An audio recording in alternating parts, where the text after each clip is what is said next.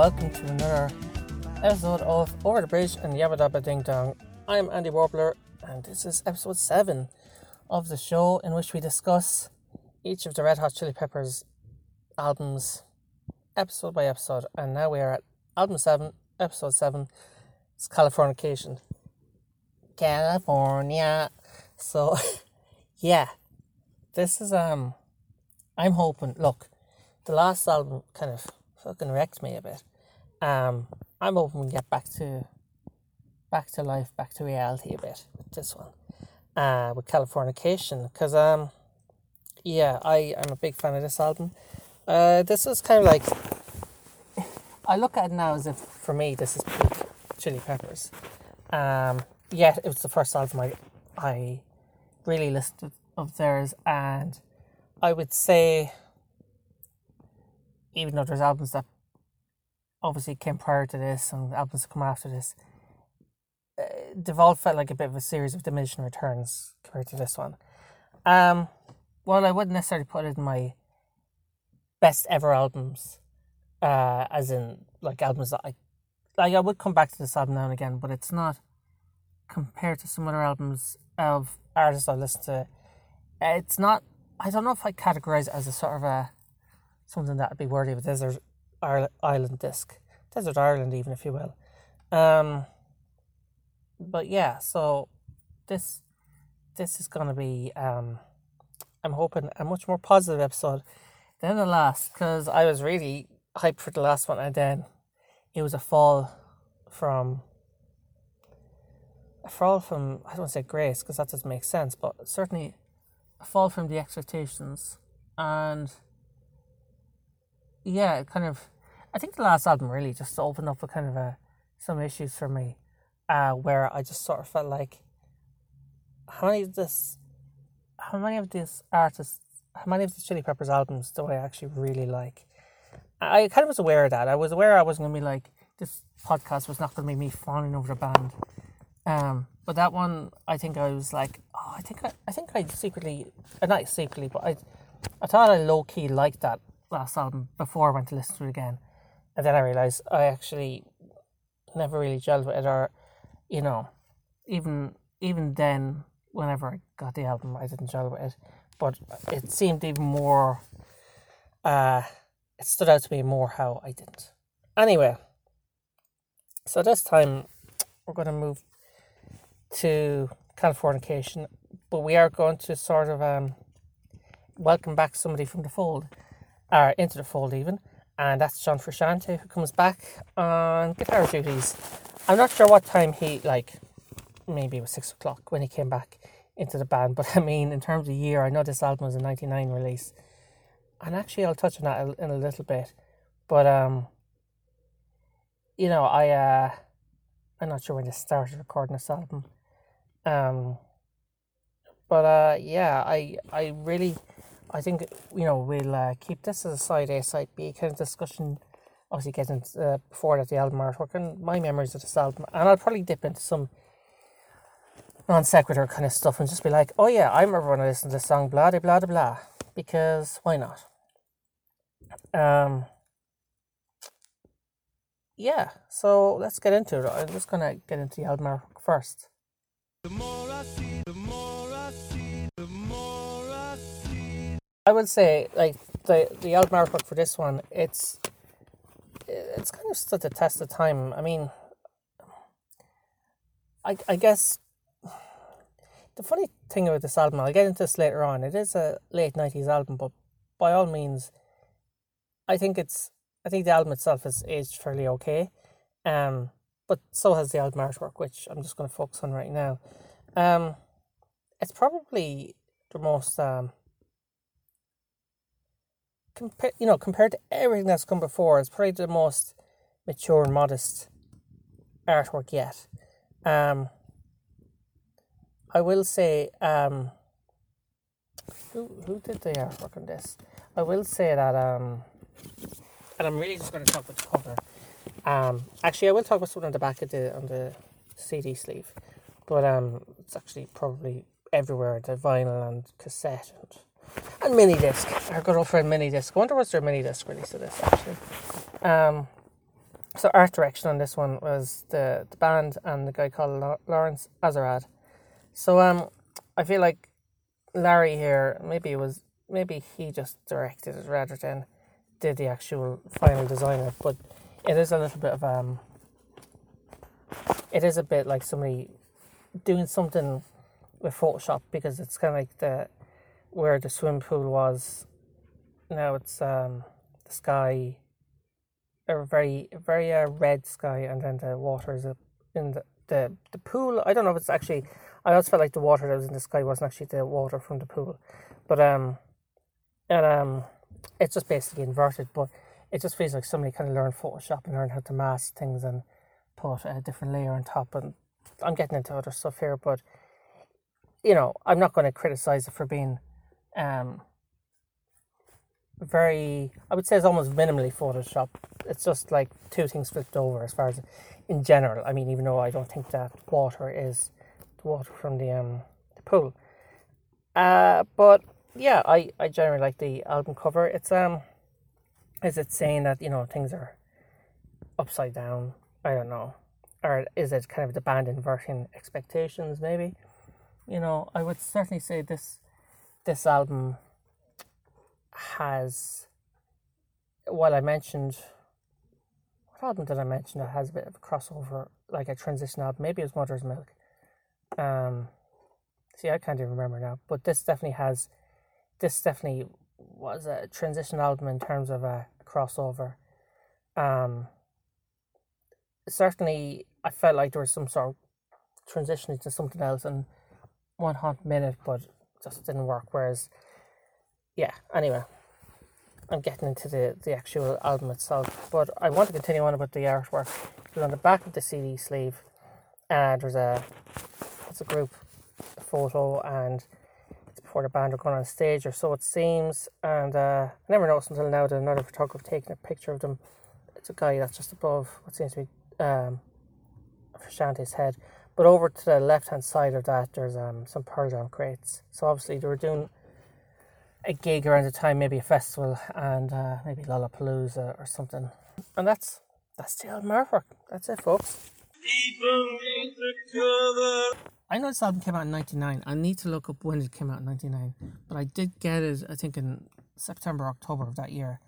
And it's funny, I've been thinking, knowing I was doing this episode, a lot of music I listened over the years, a lot of artists are 90s bands. I mean, technically, Chili Peppers aren't a 90s band, but even when I think about the likes of someone like Metallica, they weren't 90s band, but two of their albums from that era, actually, even because they did 3 studio albums during the 90s, Metallica did, and then there's the Garage Inc. Kind of covers album, and then there's the Symphony Metallica album. A lot of those have a very 90s feel, and yeah, some of that is down to the album material which they released during that time. But this album, even though it's kind of, I keep thinking, is this the last great album of the 90s? For me. I'm not, like, obviously somebody else said no. But like of 99, there wasn't much. I certainly kind of have, like, I think throughout most of the 90s there were great albums I still come back to. Some more than others rather. This album, is it 1999, I can't say to my mind was the brilliant albums coming out in 99. There wasn't much. It kind of felt like, so like there was this, like for me there was this, there was that Symphony Metallica album. It was good. I actually probably listened more than I did at the time, but I listen more now. But I can't remember much other. This is very 90s, but there's a Alanis Morissette Unplugged album that came out, which again, that's a live thing, but I quite enjoyed that. But this was the last studio album that came out in, to me, what was quite a transformative decade in terms of music. Transformative?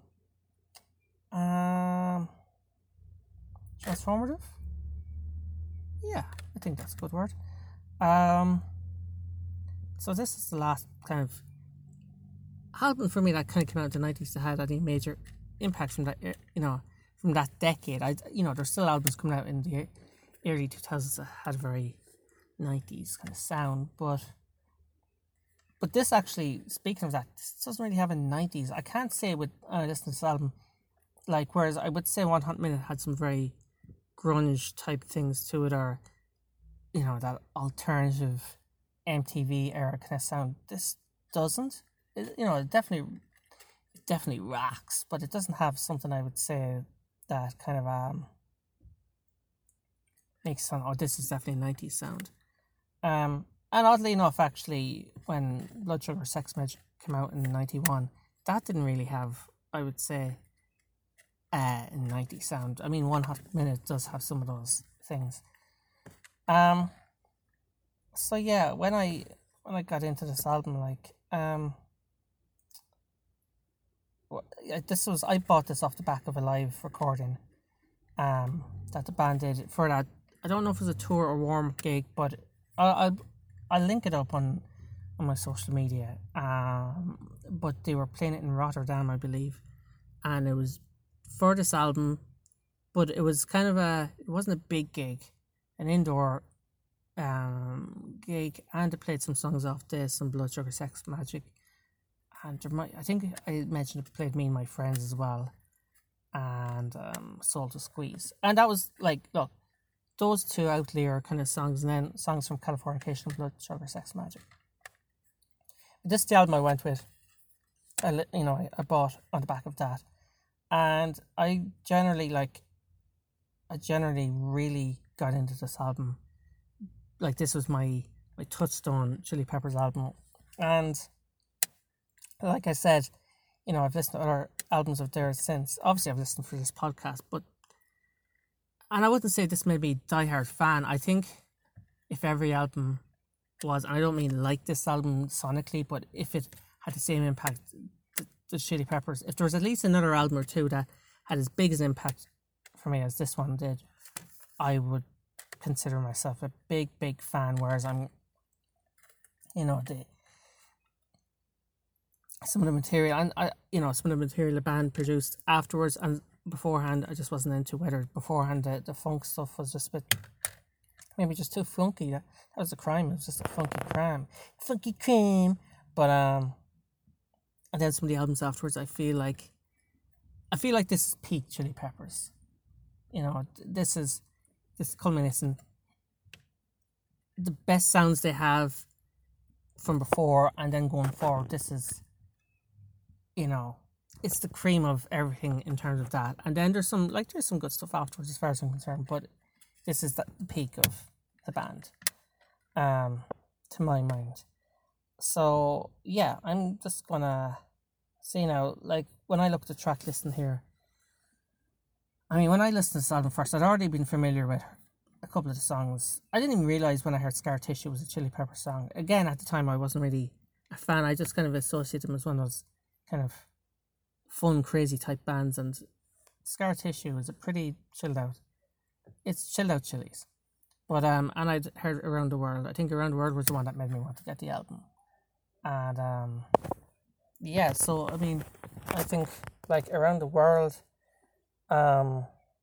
just start with the track list and just talk about if I have any memories of these songs.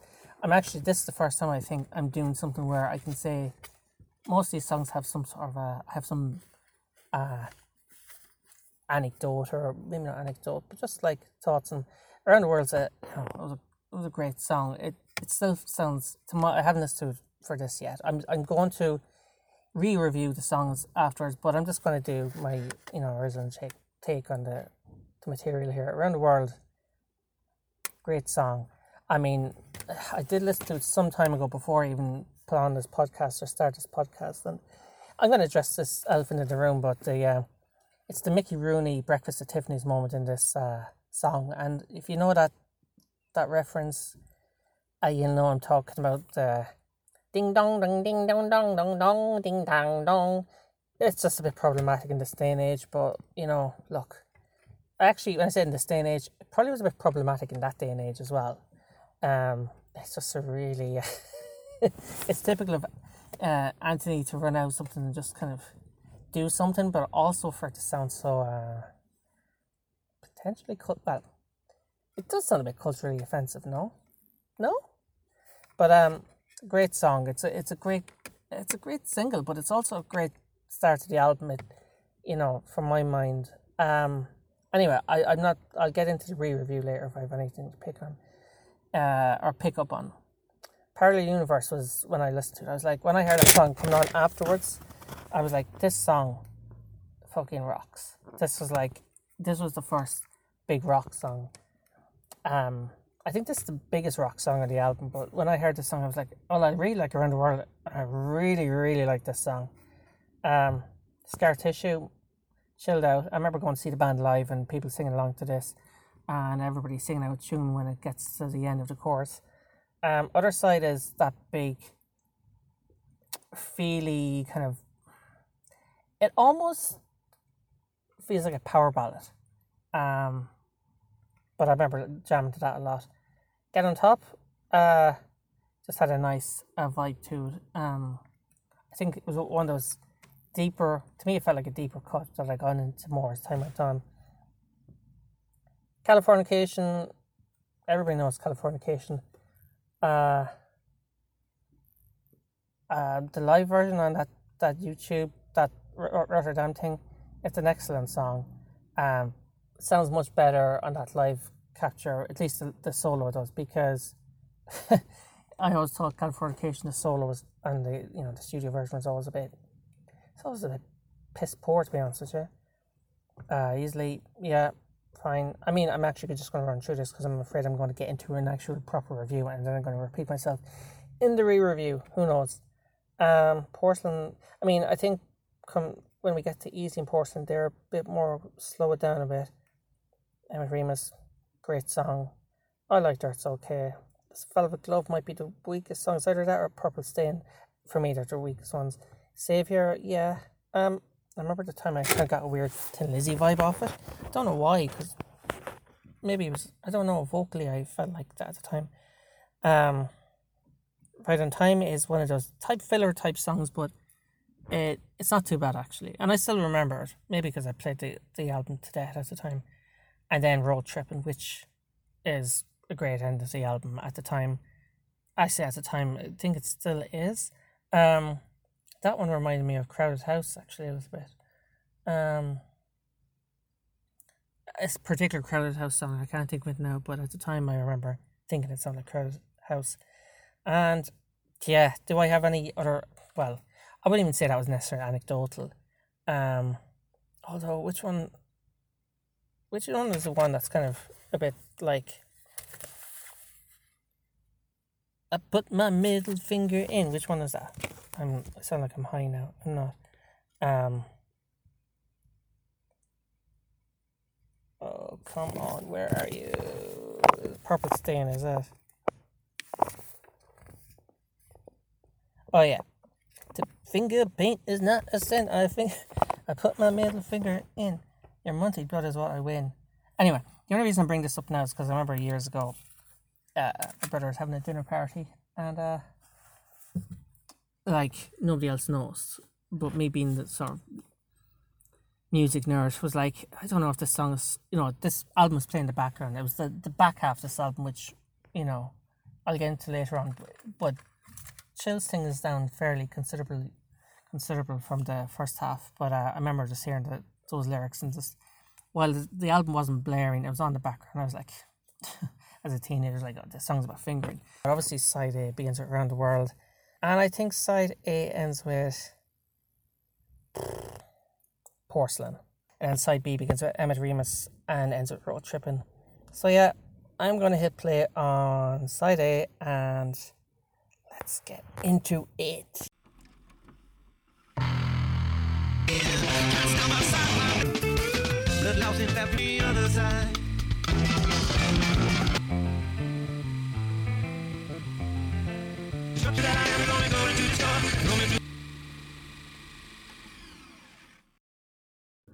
Okay, we start with Around the World. I mean, this song, it's such a good opener. It brings a smile to my face. Um, and you know what? I know went through a bit of a run through with some of these songs before, and just before I hit play on this, I was like, oh, and that's usually the kind of the sort of anecdotal or just what this song feels like. But I kind of feel like while listening to the present, it still feels fresh while bringing back those, some of those, various thoughts I've had. Not even thoughts throughout the years about the album, but just nice bits I really like. So it's all going to become a little bit intertwined, I guess, is what I'm trying to say. But I listen to the song; it's just so direct. It's so like the musicianship is so tight. Everybody's just bring their A game. Okay, look, sometimes lyrics, I will say, the Chili's are criticised often for having dumb lyrics, and I don't know, I kind of think sometimes and this is how I feel sometimes about albums as well. If there's an album I really like, despite a couple of songs I'm not mad about, eventually they just become part of the furniture, and the overall aesthetic is really good. So I'm not trying to say I don't even hate the lyrics in this, but there is a couple of things I'll bring up that I always thought were a bit goofy, but I think that's kind of part and parcel of the Chili's a lot of the time. But I guess what I'm also trying to say is that I forgive it all on songs like this, because everything else is so good. It brings up anything that it's not even a weak link, but I suppose I'm listening to this with a bit more of a critical ear. But it's really hard. I really can't criticize this song. I've always loved how, and to this day, the harmonies, John's harmonies, the layered harmonies sound so fresh, so lush, perfect. Where I think in latter times, and I don't necessarily mean throughout this album, but other stages of the band's career or later stages, because I don't feel like the harmonies were really there in full effect before, but they're brought to the fore from this album onwards, but they're perfect here. It's a really upbeat song. I think contrast with stuff in One Hot Minute, which I don't think overall was an upbeat album, but I also don't think, I think a lot of the songs just sort of had no scope or sort of direction. And this, if this is I've often said that an awful lot of albums can start out with not necessarily a song that says everything else is going to sound like this, but this is our mission statement, and it feels like this is the mission statement definitely here. It's just like, look, the songs are going to be direct. We're in this. There's heart and soul gone into this. I will say, there's a couple of lines there, things I didn't really notice much before, but well, certainly one I just thought it was kind of a little goofy throwaway thing, but I think it's after the third chorus, Anthony's ding ding dong dong dong dong dong ding ding dong ding. That's the Mickey Rooney Breakfast at Tiffany's part of the song. It's just a little bit it's a little bit yeesh right now. It's like, oof. Yeah, it's it's not exactly maybe all that cool to be doing that kind of thing. I mean, maybe that's not what he's going for, but it kind of sounds like that's what he's going for. And I always thought the line, take a wife because life is beautiful. Sometimes I've kind of sang that to myself, but inverted a bit and went,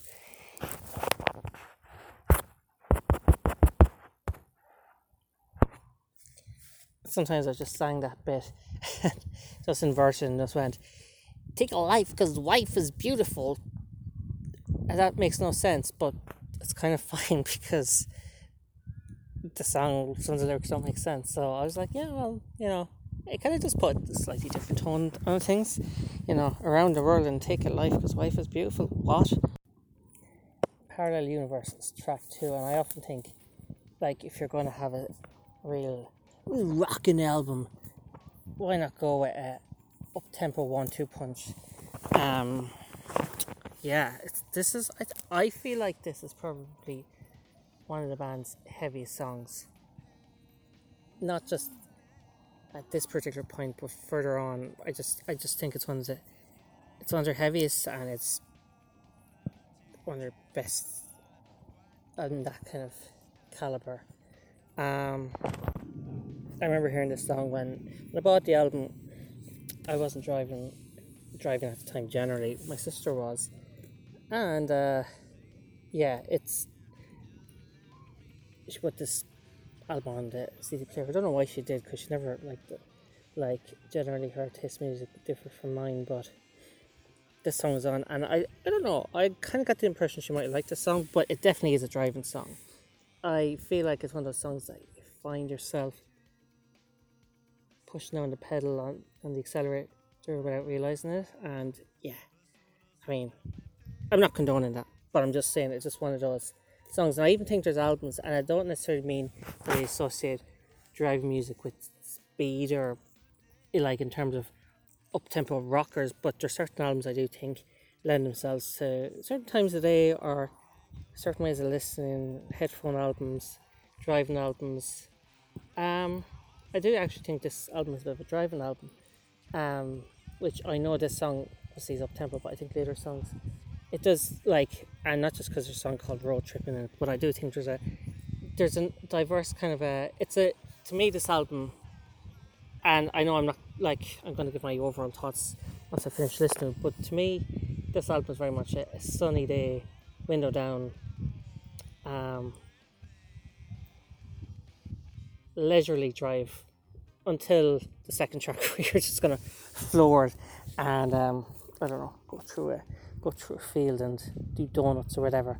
We're back on Parallel Universe. Like there's a bit. I think it's such a great song, and you know, there's I think it's after the second chorus. There's actually a repeat of that chorus. The chorus repeats second time around, and it's just at the 1:50 mark. If I cannot include it in the background here of this particular bit, but there's a kind of a, you know, Anthony sings it, does the chorus once, and it comes back in. Just before it comes in, there's a guitar snarl. It's what I call a snarl anyway, and it just sounds brilliant. It's just these little things that you love an album when you go back to pick it up. Like pick up things that you hadn't heard before, and even that sometimes albums you don't necessarily like, but you know, and this is something I've often heard in the song, but I just thought I remember those little bits and those little takeaways, just little details. But again, like the last song, it's direct. I think a lot of the songs on this album, and there is a couple of songs I don't like. It's not all going to be loving, but are songs I'm not that keen on. But generally, I like each of the songs have shape. I didn't feel like that with One Hot Minute. Apologies to One Hot Minute fans. I just didn't feel it. But yeah, the songs here, whether I liked them or not, they all have they're all memorable to some way. Now that might be because I've listened to the album a lot more than I listened to One Hot Minute. But yeah, that's just how I feel. And also the song ends with just instrumental breakdown at the end for a minute, and you know, well done, because they don't end on a fade out. They know how to end the song. Sometimes fade outs, I've mentioned fade outs, but sometimes it's just great just to hear a song just kind of, they just put a full stop on it. And there's a nice I mentioned guitar snarl, but there's also a vocal kind of weird snarl as well just before that vocal or that instrumental breakdown fully goes in by Anthony. And I don't often remember hearing him doing stuff like that, but it's great here, and yeah, it's a great song. It's very easy to call this I don't know if I'd say it's very easy, but you know, me calling this a driving album, you know, when you have song titles like Road Tripping or a song like Scar Tissue, where I mean the video and even the lyrics, the imagery of it, you know, evoke the road and, you know, driving and all that jazz. But this is the lead single, and it's a great song. It wasn't actually, when I first heard this, I didn't actually realise it was the Red Hot Chili Peppers, because my 90s rock foundation wasn't that strong until, well, actually just at the very cusp of like 1999. But at this particular time, I'd known the band for some of the songs off Blood Sugar Sex Magik, but like the hits, you know. But so when I heard this, I was a bit like, oh, okay. It was a bit more chilled out than I expected or thought of what I expected their music to sound like based on 2 or 3 songs I heard prior. And I don't know, even the production just had a bit of a sheen to it. But yeah, like, look, I really like this song. It has the best of both worlds, and it's catchy radio play without being too intense as a rock song, and it's still a reputable enough entry in their catalogue. There's nothing, I don't find the song veers too much into too much into mainstream territory for your generic radio play. But and aside from what I was saying about the road album or the driving album, I mean, I had my my first job as I worked in a grocery store or supermarket, and usually on Fridays and maybe Saturdays, I'd be going with the grocery supermarket delivery driver, going to neighborhoods and places in my local town, or my surrounding area that I'd never been to before, which in of itself doesn't mean it came to some great adventure. It was just areas I was never in, and this song was playing on the radio a lot. This song, along with what else was playing, who's that Living the Vida Loca guy, Ricky Martin, was that it? Yeah. And Whitney Houston's Your Love Is My Love. So they were the 3 songs I heard a lot around this time. I'm sure there was other ones. Oh yeah, and Sixpence None the Richer. That was a big song around the time as well. But yeah, so this song kind of, on those sunny days, going to neighborhoods that to be honest with you, some of them were dodgy as fuck, and others were like really up, super, well, maybe not super upper class, but just places that I was like, because where I'm from is out in the sticks, and my local town, while I had friends there are certain places we never, it was never on our route. It's a bit like when you're commuting to and from work. Obviously people aren't commuting so much these days, but you kind of have home work, and obviously in your off time you go to different places, but even if you're in a big city, your route rarely changes. In my case, work did bring me to a couple of places. What has this got to do with the song? Not much, other than it's just a little anecdote. But look, it's a nice song. I always forget the chorus, as in not how it goes, but the lyrics. And even there, I was like, it's, the birds all share this lonely view. I don't know, it always sounded like something indecipherable that I was like, I don't know why I'm putting shush in front of everything. The other side always felt like it was a really important song, but certainly I felt like I connected to it on a kind of a like heart and sleeve kind of way, and I still I get where that came from. I think it's a lot to do with the music and the backup vocals kicking in maybe halfway through the song. I don't really know what the lyrics are about though, so I kind of, and I mean, look, that's the kind of perennial question with a lot of songs. What are the lyrics are really about? And it's whatever you want them to be about, but ultimately, unless a songwriter won't necessarily always get into what a song is about. They'll want to leave it open to interpretation. But even so, listen to this, I'm kind of like, yeah, musically, yeah, I get that there's something I was, very much holding on to. But lyrically, I'm just like, yeah, I think it was all about the music, and it kind of bumped up the lyrics in terms of, not that the lyrics are necessarily poor, it's just a little bit nonsensical. But yeah, this was probably at one stage the most played song of the album for me. Back in the day, I really clung on to this song, and it's still a great song. As it's funny, it's one of those songs that I really dug. Obviously, if I played it a lot, and then I gathered or heard that it was not heard, but I knew it was released as a single, and for me, kind of, it's one of those songs that it's almost like I enjoyed it as a sort of a deeper cut of the album. It's going to come across so snobby, but okay, I enjoyed it as a deeper cut. Then when it released as a single, and I don't know if it did necessarily that well as a single. I know there's a video, but I don't know necessarily if it had the same, if it made as much waves as, say, Scar Tissue or Around the World. But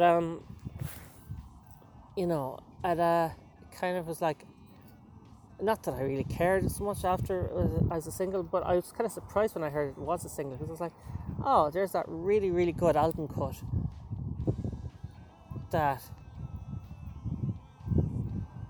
I really enjoy, and now it's a single, but it didn't make it. And I don't know, I guess there's an awful lot of albums I like that, where a lot of songs aren't necessarily single material, and sometimes you can identify when you listen to an album and you're like, oh yeah, that's, without even, if you can avoid Wikipedia or knowledge of an artist, you're like, yeah, that's probably the single that's one of the singles. But I don't know, it's just a weird one, isn't it? Isn't it? What do you think? Yeah, just a really good, it's almost like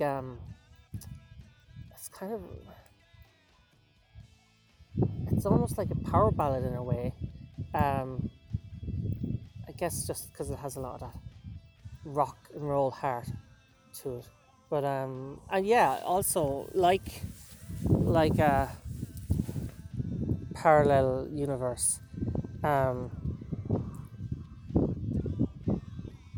Listen to this track 2 and track 4, like, there's definitely a feeling that this is a bit more of a straight ahead rock album than what the band had done previously. And I don't mean just the last record prior to this, but there's less of a funk sound so far. And while that wasn't in every track throughout all the other albums, it was there, and it was usually there within the first 3 or 4 tracks, I'd argue. But so far, it hasn't really come about in this listen so far. I mean, I say in this listen like it's going to change, but just listening to it now with the context of the previous albums, it just feels like they've kind of neutered that a little bit. So I said about the funk being neutered, and then we have a Get On Top, which kind of upturns that slightly. But I still think there's funk elements to the song, but I don't really feel like, it's a funk song. I kind of, like, I don't say it's this type of song or that type of song, but I don't look at this song and I can't really say, oh yes, this is just like whatever, from like funk type stuff. It feels more like a hybrid of different kind of things, but it doesn't feel like one particular element. Whereas some of the funk songs, it was like, if it was a recipe, it was mostly funk in certain songs and maybe a little bit of other stuff, pop, rock, whatever. But yeah, I mean, this song is good. This song always, like, it's probably the first song on the playlist or on the track list so far that's kind of like a little bit lesser than what came before, because I feel like those top 4 stand out really strong. This song isn't, like, I wouldn't call it weak, it's just slightly below the heights of those previous four. It always struck me that this song sounded like, I mean, it would have been in a trailer for kind of a buddy cop action movie, like something like Bad Boys or Rush Hour, something that there's action but there's also romance and comedy and drugs, your classic mix. And I could just imagine this playing during the, a trailer while there's cars drive, zooming out of buildings or something like that. And I say buildings, I don't mean out of like a door, I mean out smashed out of a window or something like that, like of a showroom or something. I don't know. I'm gonna write a movie about this. Song is fine. I always thought he said Cuntilla. He says Cuntilla. So I always wondered, was Cuntilla supposed to be like some sort of a woman Godzilla? I'm kind of going there with this. But anyway, it's sort of it's sort of a lyrically goofy kind of thing, but it's a bop, and can't help but move to it or tap your foot, whatever. It's a good song. It's a good it keeps the tempo up. It keeps the pacing up. It doesn't necessarily mean that the tempo has if it slows down or anything, that's bad. It's still a really good song. And what's this, track 5, and it's a bit, like I said, it's just a little bit less than the other songs that came before, but still, we're going good. Californication, of the singles that I mentioned there in terms of how they stacked up against, or how Other Side as a single stacked up, I forgot about Californication, and that's probably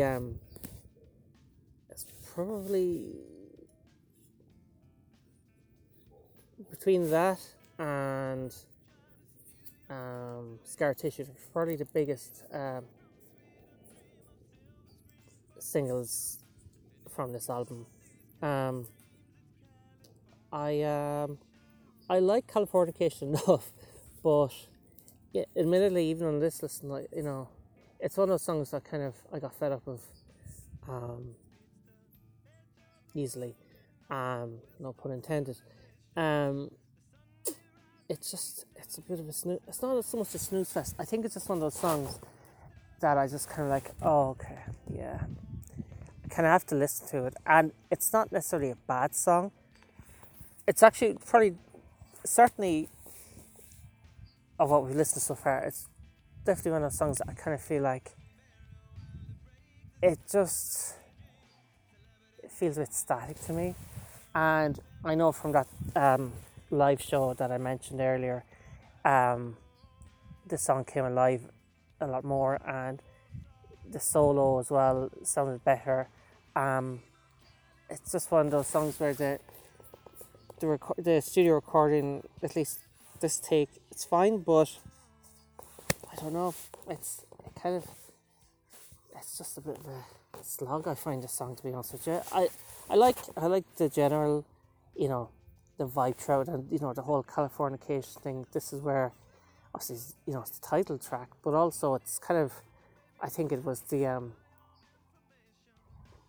following on from this a lot of, but those California jokes where the Chili's came about is more prevalent when you call your album, something like Californication, and then you release other songs that California in the name, and them. It's just, those are the guys who always do California, and there might be only a few songs that literally mention California, but anyway.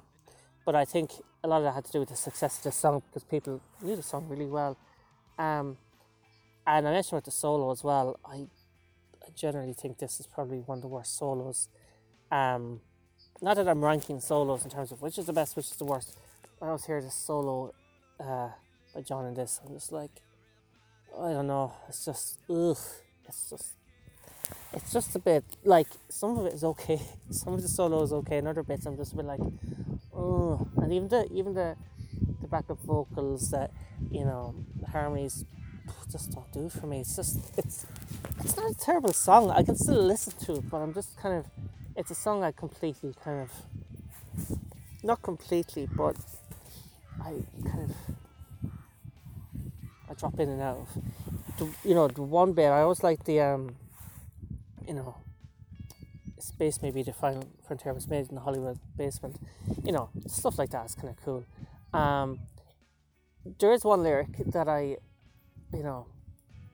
always thought about, was just Cobain, can you hear the spheres sing songs from station to station? I always wondered what that meant. I mean, obviously it's about Kurt Cobain, but admittedly years ago I used to think it was about the Foo Fighters, only because I was like, their second album, the Foo Fighters' second album had like, the cover just had like this kind of object, or kind of almost like a structure in front of it with kind of iron bars going across, or seemed like iron bars and spheres. So that was my take on that. Easily, kind of, I always got this one mixed up with Get On Top, not necessarily because they sounded altogether similar, but it was that sort of Dylan McDermott, Dermot Mulrooney, whoever the other Dermot is, actors. They just that's more of a name thing, but it's just the two songs kind of, I was like, oh, I knew one of them was the opposite, they're both opposite ends of her Californication, as the single sat.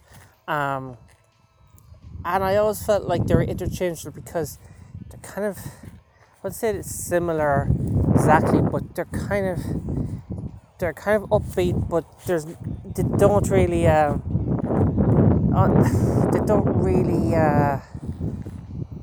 they're not bad. They're just the same type of song in a way, in my general feeling. It's fine. I mean, I still like them both better than Californication. At least it didn't outstay the welcome, and that's more through how I feel about it. But it's an okay song. I probably like, if I'm going to pick either of those two, I probably prefer Get On Top, but Easily is okay. Yeah, I really don't have a lot to say. And it's funny, listen to the lyrics of this album was pretty important to me. I guess it was during formative teenage years, but unlike a lot of the other albums, maybe I have no idea what the lyrics are about or how they would have connected to me. Probably this song didn't really connect to me that much, yet overall I would say it was one of the last big albums I listened to while I was in school, from that time. But you know what? Maybe it's okay that the lyrics don't mean a lot. That I can't perceive them to be like, very somber or, emotionally laden with, I hate myself and the world sucks or something. I don't know. It's not as direct as something like Rage Against the Machine, or I don't know, Nirvana, or God help us, Bush, or something like that. But no, it's fine. And maybe the album like this is all the better for that it doesn't, it's aged a little better than being. I mean, the band were never necessarily, to talk about issues, alright, but on a personal level, but they don't really, or at least the lyrics don't necessarily go too on the nose, and maybe it's all the better for that. And Porcelain, I always felt like this song was longer than it was, but I think it's just because it's a pretty slow number. It's very, very, very chill, and I kind of vibed with the song actually this time round. It's not a song I've ever really disliked before. I probably did skip it a good few times before, but this time I think as I was walking, and it was, by the way, this I've listened to a lot of this album, or on this listening, it's been outdoors, and by the time I finished up this particular song, it was getting pretty dark, so I was walking home. So I think the vibe of walking home as it was dusk or coming to dusk, it's kind of just vibing with the song, and it's just really a nice little song. I wouldn't say I'm super crazy about it, but I did warm to it a bit more on this listen, and it's not too long. It clocks in under 3 minutes, and I actually also thought it kind of. I wondered if there was an element of with a placement of a song like this, and when I think about like One Hot Minute with the song P, which is maybe one of the stronger songs on that album. Well, in that it has direction, and this song has direction. Most of the songs, any of the songs I've mentioned so far, they know where they're going. Um, but it just feels like it's the quietest number on this album, but it reminded me of P. I actually thought maybe P was track listed around this point as well, but it's actually track 6 on One Hot Minute. But yeah, it's just a nice calm down moment, and yeah, actually even sonically it's just a really, just listen to this on the headphones, it's just a nice experience. um it kind of sometimes feels like it gets a little bit lost with some of the other more boisterous songs around it, but no, it's just a nice chill out song, and yeah, I even feel like with the song, and maybe to an extent songs like Easily, they kind of, even though there were bigger songs on this album, some of these songs like Easily and Porcelain anyway, um and maybe even some of the songs on the second half of this album, but a couple of these songs, especially, actually I would say that this song Easily, and maybe Californication to an extent, although that's a much bigger song than either of those previous two, but it kind of feels like it paved the way for a sound that they went for on at least the next two albums. Okay, so there we have the first half of the album. You know what? I've really enjoyed it. It's probably comes as no surprise that I enjoyed it, but I will say it's the strongest side A of an album of this band's that I've heard for this podcast so far. And there's a couple of songs like Californication that I'm a little bit, I wouldn't even say I don't like Californication. It's a song I hear and I'm like, okay. But even songs like that, and it was a hit single, like, but songs like that have their bright spots. Songs like Easily have their bright spots. In fact, I feel like I kind of did a bit of a disservice when I talked about Easily, because there's a lot of nice little changes, chord progressions and the like throughout that song. But yeah, I really enjoyed this side.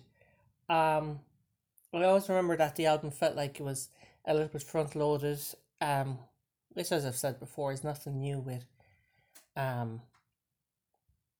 albums. Sometimes you're not going to have the biggest single, in the latter half or the last song of the album or something like that.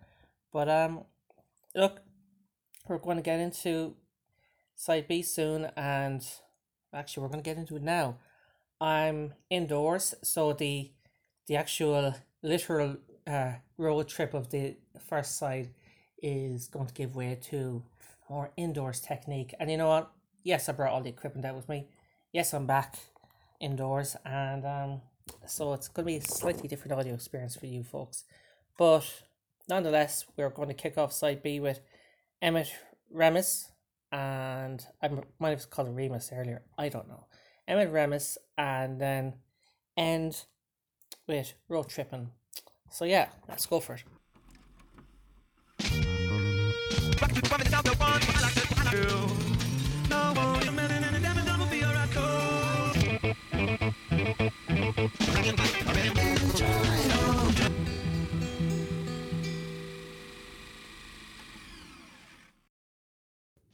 Emmett Remus. Yeah, I think this is like after Parallel Universe, this is probably the next in terms of hardest rocking songs. It's not as up tempo as Parallel Universe or some of the previous songs so far in the track list, but it's kind of gritty and it's almost kind of grungy, but just on the right side of not being dated.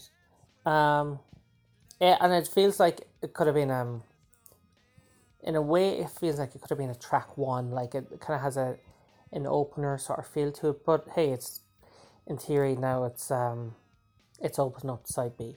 So yeah, it's I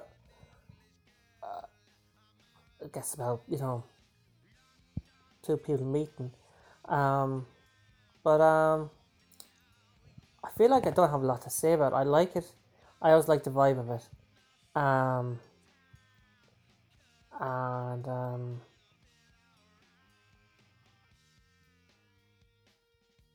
it seems to be like just about a guy and a girl. She's English, she's American. Obviously, it's about. I actually read that this is a party about Anthony and a brief relationship we had with Mel C of the Spice Girls, but I should have read that already because I try not to read anything before I go into these listen to these albums. But aside from that, I would just say it's just a fling. It actually does have that vibe of a fling. Summertime, London, and yeah, it's a fling. But lyrically, it never feels like it's or not lyrically, musically, it never really feels like it's anything necessarily. The one that got away or anything like that.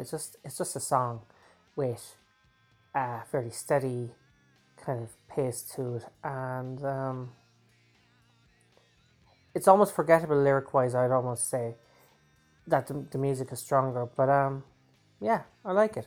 As for I like Dirt, this song always kind of flew by, and I, the lyrics went by so quickly. I always just got the chorus bit. Okay, it's a fine little ditty. It's a bit of a Hendrix Jam vibe to it, but I do like it. Kind of goes into a couple of different tangents without ever losing focus. Yeah, I like Dirt. It's catchy, of course. And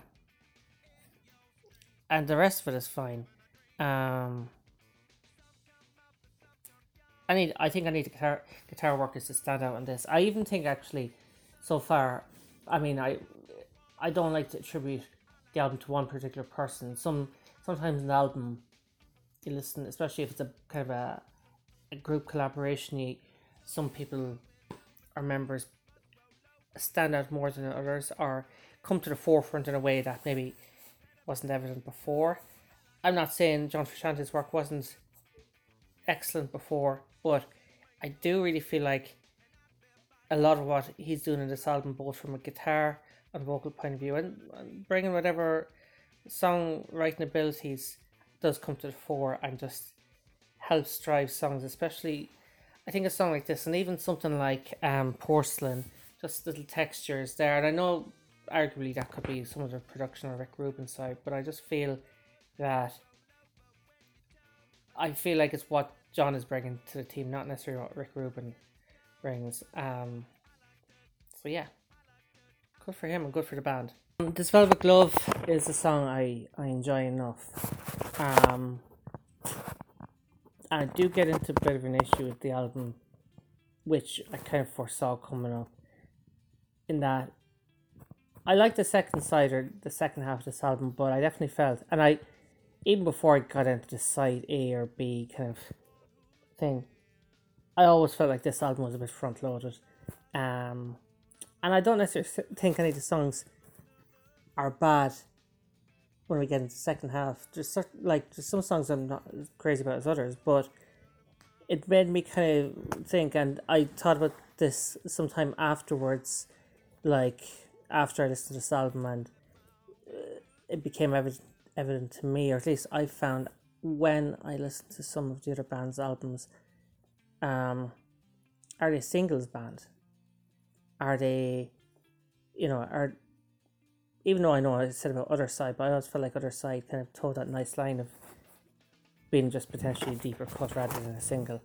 But I kind of feel like there's some artists that, you know, they can have great songs that aren't the singles, and you know, that's applied to a lot of really, really good artists, that you can have great songs that aren't the obvious singles. But sometimes I feel with the Red Hot Chili Peppers that they falter a little bit on some of the studio tracks. And I don't think a song like this I'm not necessarily picking on this song, but it does make me feel like, you know, the album starts off so strong, really strong. Um and then I know I've said that before with some of the other albums of theirs I've talked about, where the first side is stronger, but the single potential, you know, the potential singles or whatever you want to say, weren't as evident as some of those much earlier albums, say the first three or four.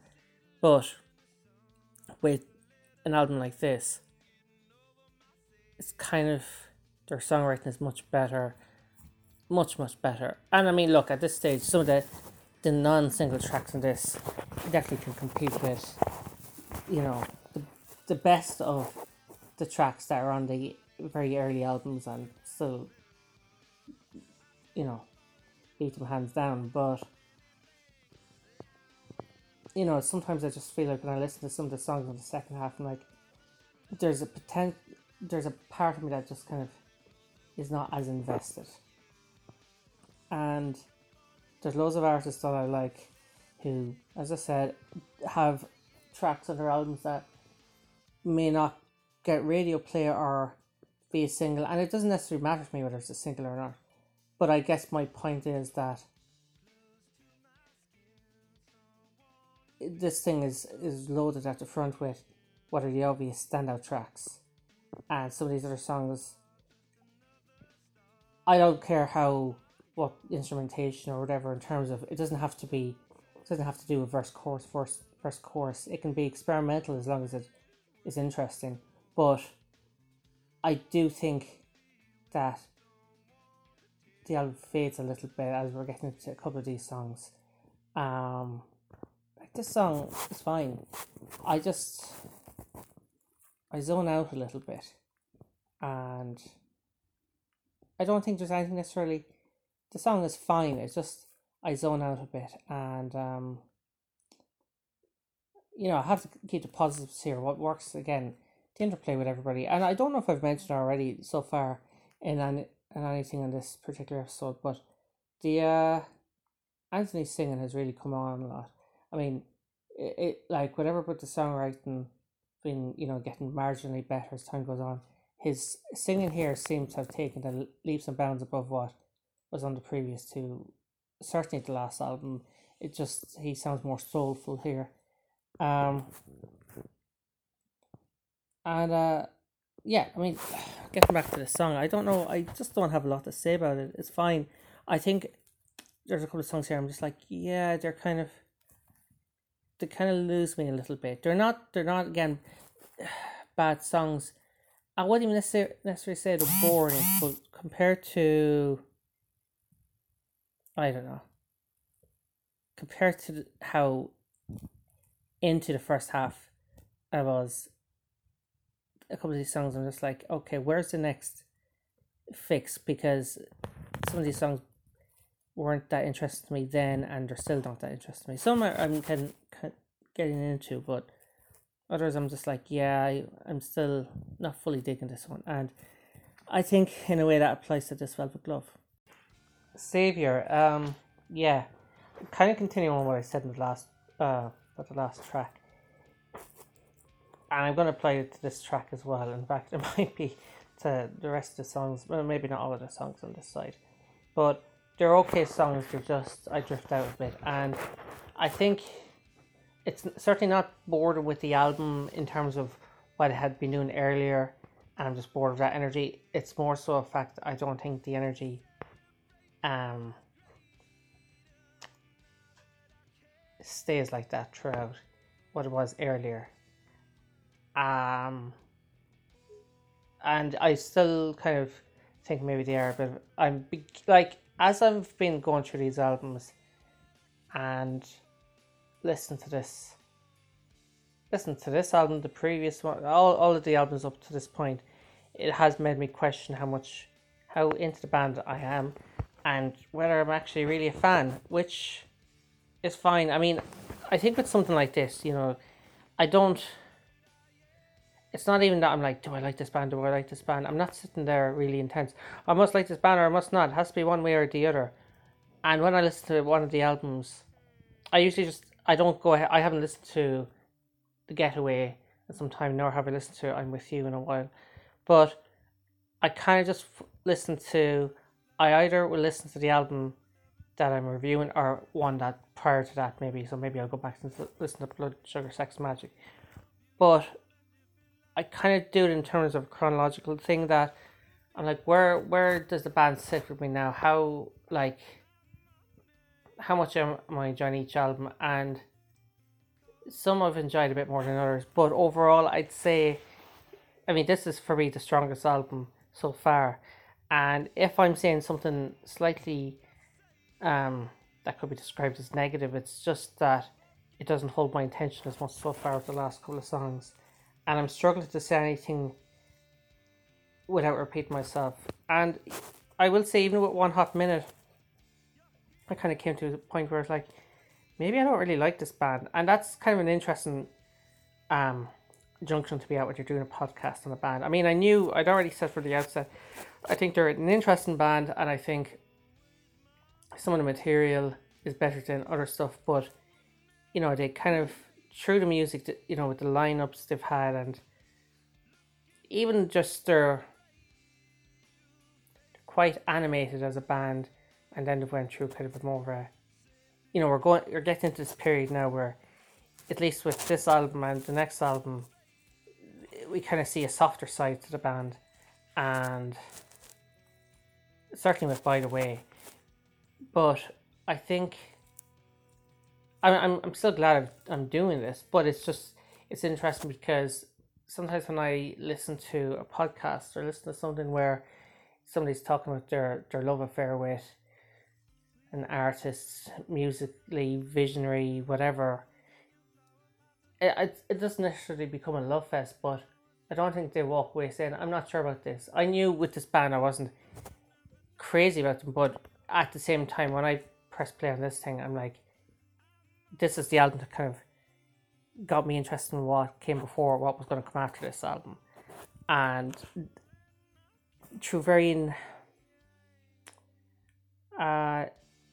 degrees of interest to sometimes none, I kind of wasn't that pushed with some of the material. And this is not to say that this is certainly not me calling a day on the podcast. Now I'm going to see this thing out, and even if they did a Taylor Swift and release an album tomorrow, I would still go and, I would certainly like to listen to it, and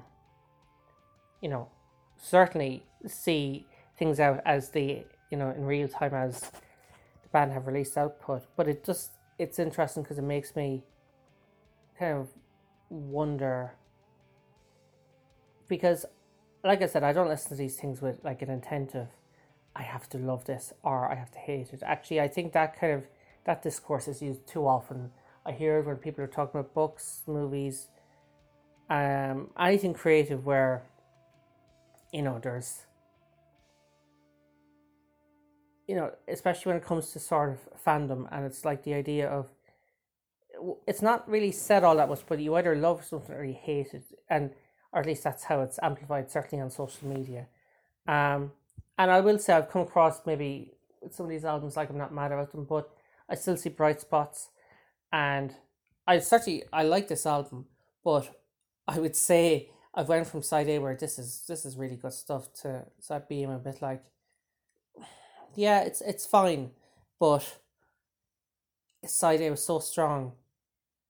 And even when I said about Californication, the song, I mean, it's still an okay song on a side that is completely towered by other better songs, non single songs. And when I get to this side, like I like Emmett Remus, but then there's some of these songs. I wouldn't even say I dislike them. They're just not as they just feel like a little bit like filler. I have to say they're not bad. I'm sure there was a lot of intent and hours spent writing the lyrics and all that, but they just don't seem as interesting. And yeah, I have to say that an album is only as strong as all the tracks on it, not just the singles, not just the obvious songs. Um, then I have to say how much, like, if I listen to, say, there's some albums by a band like Metallica where I know that there's weaker songs, but those weaker songs still hold my attention, hold my interest. That's not the case for all Metallica's albums, but I'm just using them as an example. Or someone like Fleetwood Mac, with something like Rumors, like it has the obvious songs on it, and there's other songs that, oh, of course, they're probably well known in terms of how much Rumors as an album is revered, but they're still not as well known, and yet the songs are still interesting. With some of the songs on this, and I would have known, like, even when I went looked at track listing, I could generally, with some of the songs I wasn't as into, I was like, yeah, I know how this song goes, but just some songs I really was like, I want to listen to this again and again and again, and that's how I felt with the first half of this. And by the second half, I'm a bit like, okay, my interest has waned because the spark has died down a little bit, and that's kind of a little bit of a pity because I mean I do think it ends strong, the album, but yeah, I mean I kind of want to talk about this song. I suppose I'm just kind of getting into a tangent here. It kind of, I think I said it earlier, it kind of reminds me sometimes, for some reason this song reminded me a little bit of Tin Lizzy, which is weird because there's not really anything Tin Lizzy-ish about. I think it was just the big drums kicking in remind me of a song like Emerald from Lizzie. But yeah, other than that, um like lyrically it's fine. But it I feel like I've kind of torpedoed this bit because I've just like talked about how I view the band as a whole. But I think it's an okay time to sort of mention that. Um, it's kind of revering a friend or a man, and yeah, I kind of feel like that's all I can say about the song because I just went on a little bit of a existential crisis on the podcast. I wouldn't call it a crisis really. It's just, I think it's a good time to sort of mention that I could end up coming out of the end of this whole podcast and be like, yeah, I think I'll get rid of all those records. Um, Maybe I won't, but I do think there's some of the band's albums that I have that purely completist, and I'm like, yeah, it's just when you get a bit older and you don't have as much space for these things, you're kind of like, maybe I'll just get rid of them. Which probably makes this quite a weird kind of thing for a podcast to be kind of like, this is about the Red Hot Chili Peppers, and also it's kind of about me falling out of love with the Chili Peppers. That being said, I never said at the start that I was totally in love with this band. So yeah. Um. Oh wait, I will say one thing about this. Um, and I didn't. I'm rereading the lyrics now. I thought the lyrics were fine, but they do have a sort of callback to the talking about the band and like back in the early albums, they're like, we are the Red Hot Chili Peppers, blah blah blah, and whatever. And I kind of thought we were past that stage. I thought we were past that, guys. But there is a bit in the near the end where they say we are the Red Hots, and we're loving up the Love Me Nots. But anyway, there they are talking about themselves again. It's kind of like Anthony just couldn't let that go. He just so I wonder in the latter, and I said the latter albums. This is what, album 7. So there's still a few albums to go, but we're still kind of talking about we are the Red Hots, and okay, kind of old school in that way. And there I was about to cash my Californication chips in, and maybe my podcast chips in And then I listened to Purple Stain, and I realised I actually really like the song. I really do. Um, it's really sonically interesting. I think with this song, it always starts in a way that, and it's not because of the lyrics, but it always starts in a way that I kind of feel like I'm not going to be into. And then it feels like it turns into a completely different song while keeping something of a bridge between what it was and what it becomes. And it's just it's a really good song. And I don't know if I ever saw a version of this live. I've only seen the band once live, but I don't know, even having said that, I don't know if I ever saw a version of this live on TV or anything like that. But I imagine this is a really good live track. Um, and yeah, it's a really solid number. And at first, I think there's just bits like, when it starts, I just thought it was just going to be a dirty sex number, and there's an element of that at the start. But and the chorus is fine, if a little bit robotic, but it actually just ends. Not even the end. It just wins me over with its little purple stain charm, and yeah, this might just um be a bit of a surprise for me, because a little bit like Porcelain, there were songs I was like, yeah, but kind of won me over in their own individual ways. I mean, there's some stupid ass lyrics in it. Up to my ass and alligators. Let's get on with the alligator haters. But like, look, we've been down this road. Um, but what's who like said with Dracula and Darla Hood? This is again talking about Hollywood, and Hollywood comes up a lot throughout this album. Um, but I obviously I know what who that Dracula guy is. Darla Hood is a new one on me. I'm sure it's something pop culture from years ago, or maybe I'm completely wrong. Probably all screaming at me now, all seven of you. Um,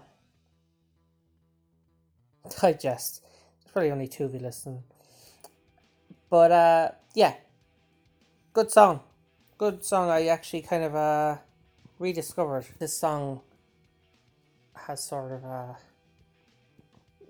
picked up my feelings after the last couple of songs. It's funny like that, isn't it? You run through a couple of songs that you're not so crazy about, then it's like, do I really like this? Do I like this album? But yeah, I do kind of feel like the likes of I Like Dirt and This Velvet Glove, and then Savior. So yeah, there's a three song run that I'm not mad about, and it's just this song wouldn't necessarily. Purple Sin is a much better song. That's all I'm saying. That's my take. There you go. Right on Time is the most disco song on the album. It's a it's one of those, the way I mentioned about, say, P and Porcelain being kind of like similar in terms of how they're to take that place of that little curio kind of song almost halfway through an album. Well, Right on Time is kind of like The Red Hot and Blood Sugar Sex Magic. It's kind of near the end, if not the end of the album, and it's just goes by really quickly, and it's kind of funky. But I would say this is certainly a lot more disco than funky. And it was never a song I really was that bothered about. It's okay. It's fine. It's so inoffensive now it's here, but I do think it's a bit of a filler. I always remember with John Frusciante singing in this. I always thought it was a little bit.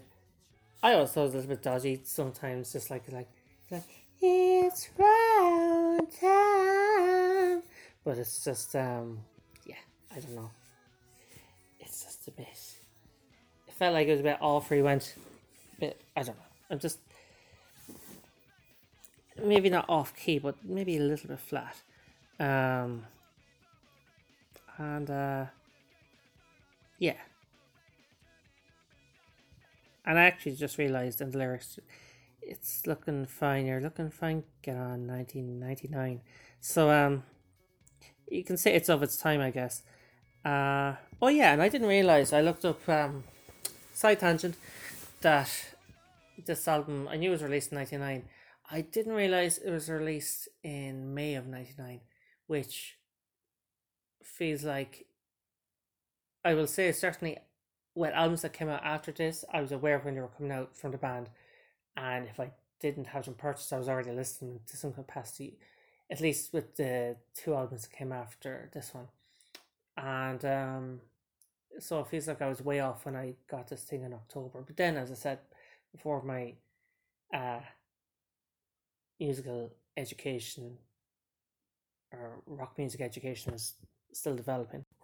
Road Tripping finishes off the album, and it's what a finish! It's beautiful. It's a great song. It's such a good or such a good song that it makes you kind of think this album is brilliant. And that's not to say that I think the album is mostly brilliant. Actually, I think the brilliance in the album is already there, but I'll get into what I think should be cut.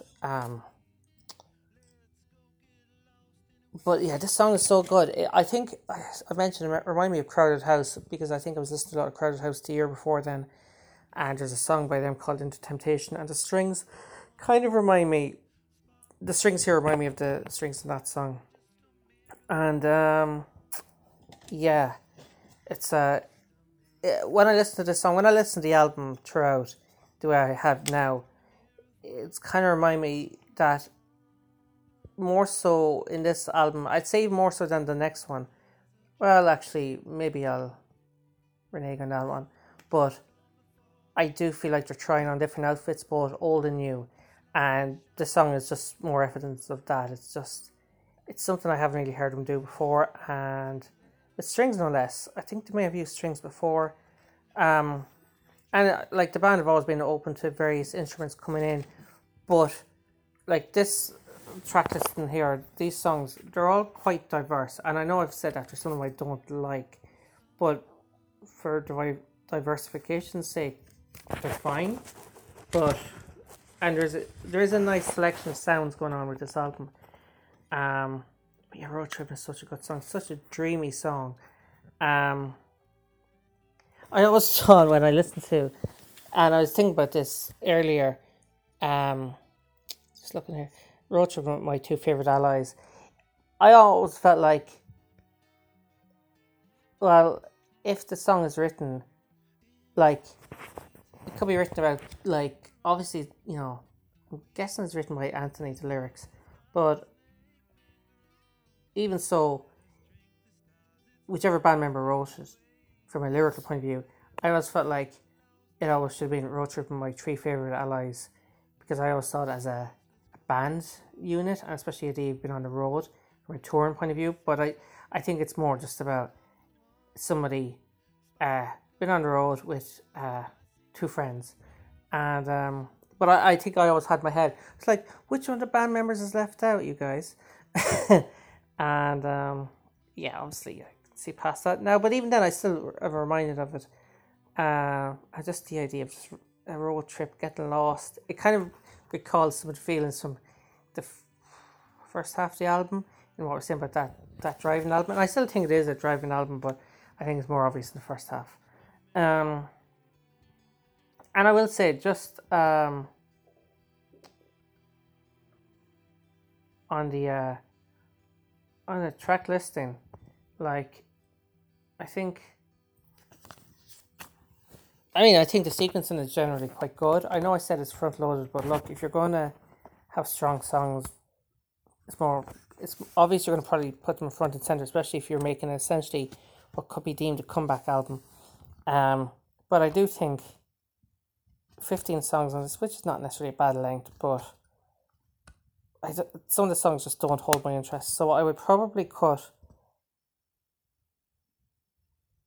because I think there's 3-4 songs that bring this down quite a bit, and I think I would keep Californication, the song, because whatever, it's part of the album, and look, the title track kind of feels like it's a bit remiss of me to say that should go, but I would have gotten rid of, say, I like their if Around the World Parallel Universe Scar Tissue are a powerful three punch, then the weak three punch or three flaccid slap would be I like Dirt, This Velvet Glove and Savior. And it's funny because some of the songs Savior I used to kind of dig and This Velvet Glove sometimes, but I don't know, it just didn't work for me this time. So I would lose those three. Probably lose Right on Time as well.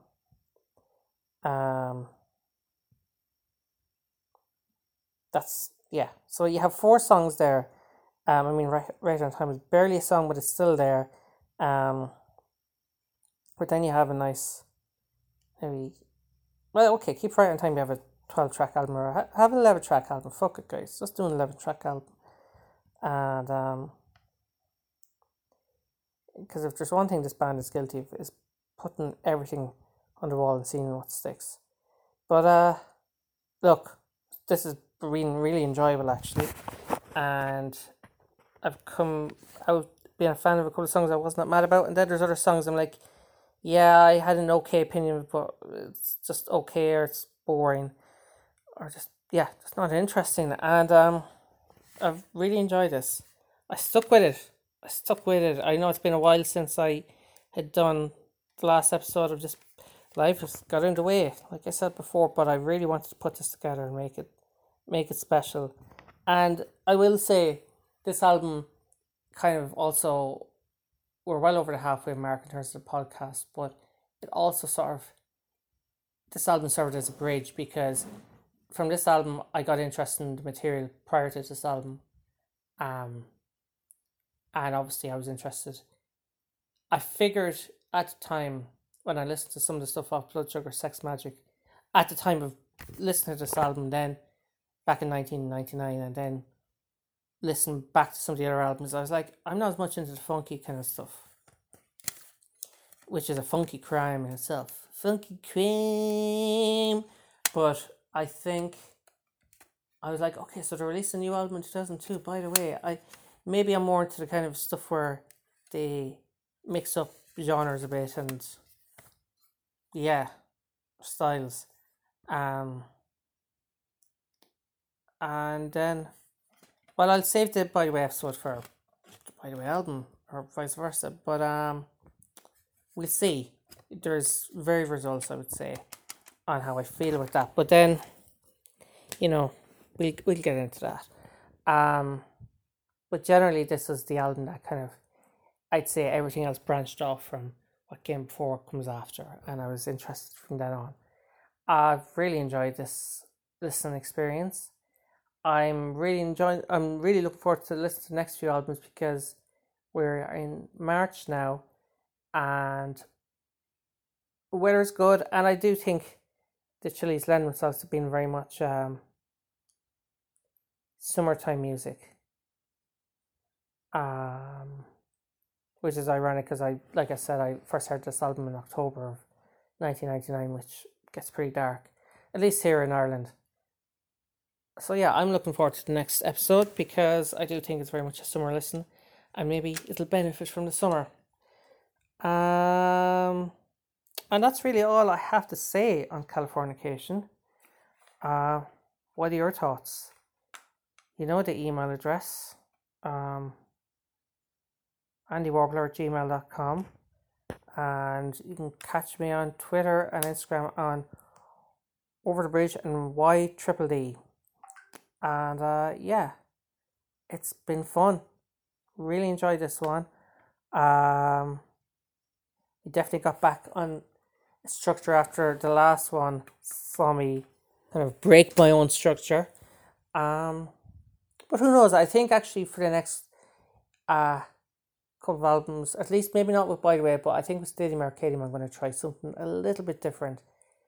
If you have any thoughts on that, do let me know. I'm thinking of either splitting it up into two parts, because I can't see myself having I don't want to put anyone through however long this episode could run. I'll need to edit it, but however long it runs, I don't want to do a 2-hour kind of thing on Stadium Arcadium. I'm thinking of either splitting it up into two, or doing something where I go through the songs really, really quickly, and like maybe a 30-second review per track, and just being like da-da, da-da, da-da, and just give myself 30 seconds max, and just making something really short that would nicely contrast with that album being really long. So yeah, if you have any thoughts on that, do let me know. Or maybe you want, or if you have any different thoughts. But yeah, so that's kind of where I see, at least for the next couple of albums. I think, by the way, the format will be very much like this, and like the previous episodes, bar episode 6, of course, the 1 Hot Minute one.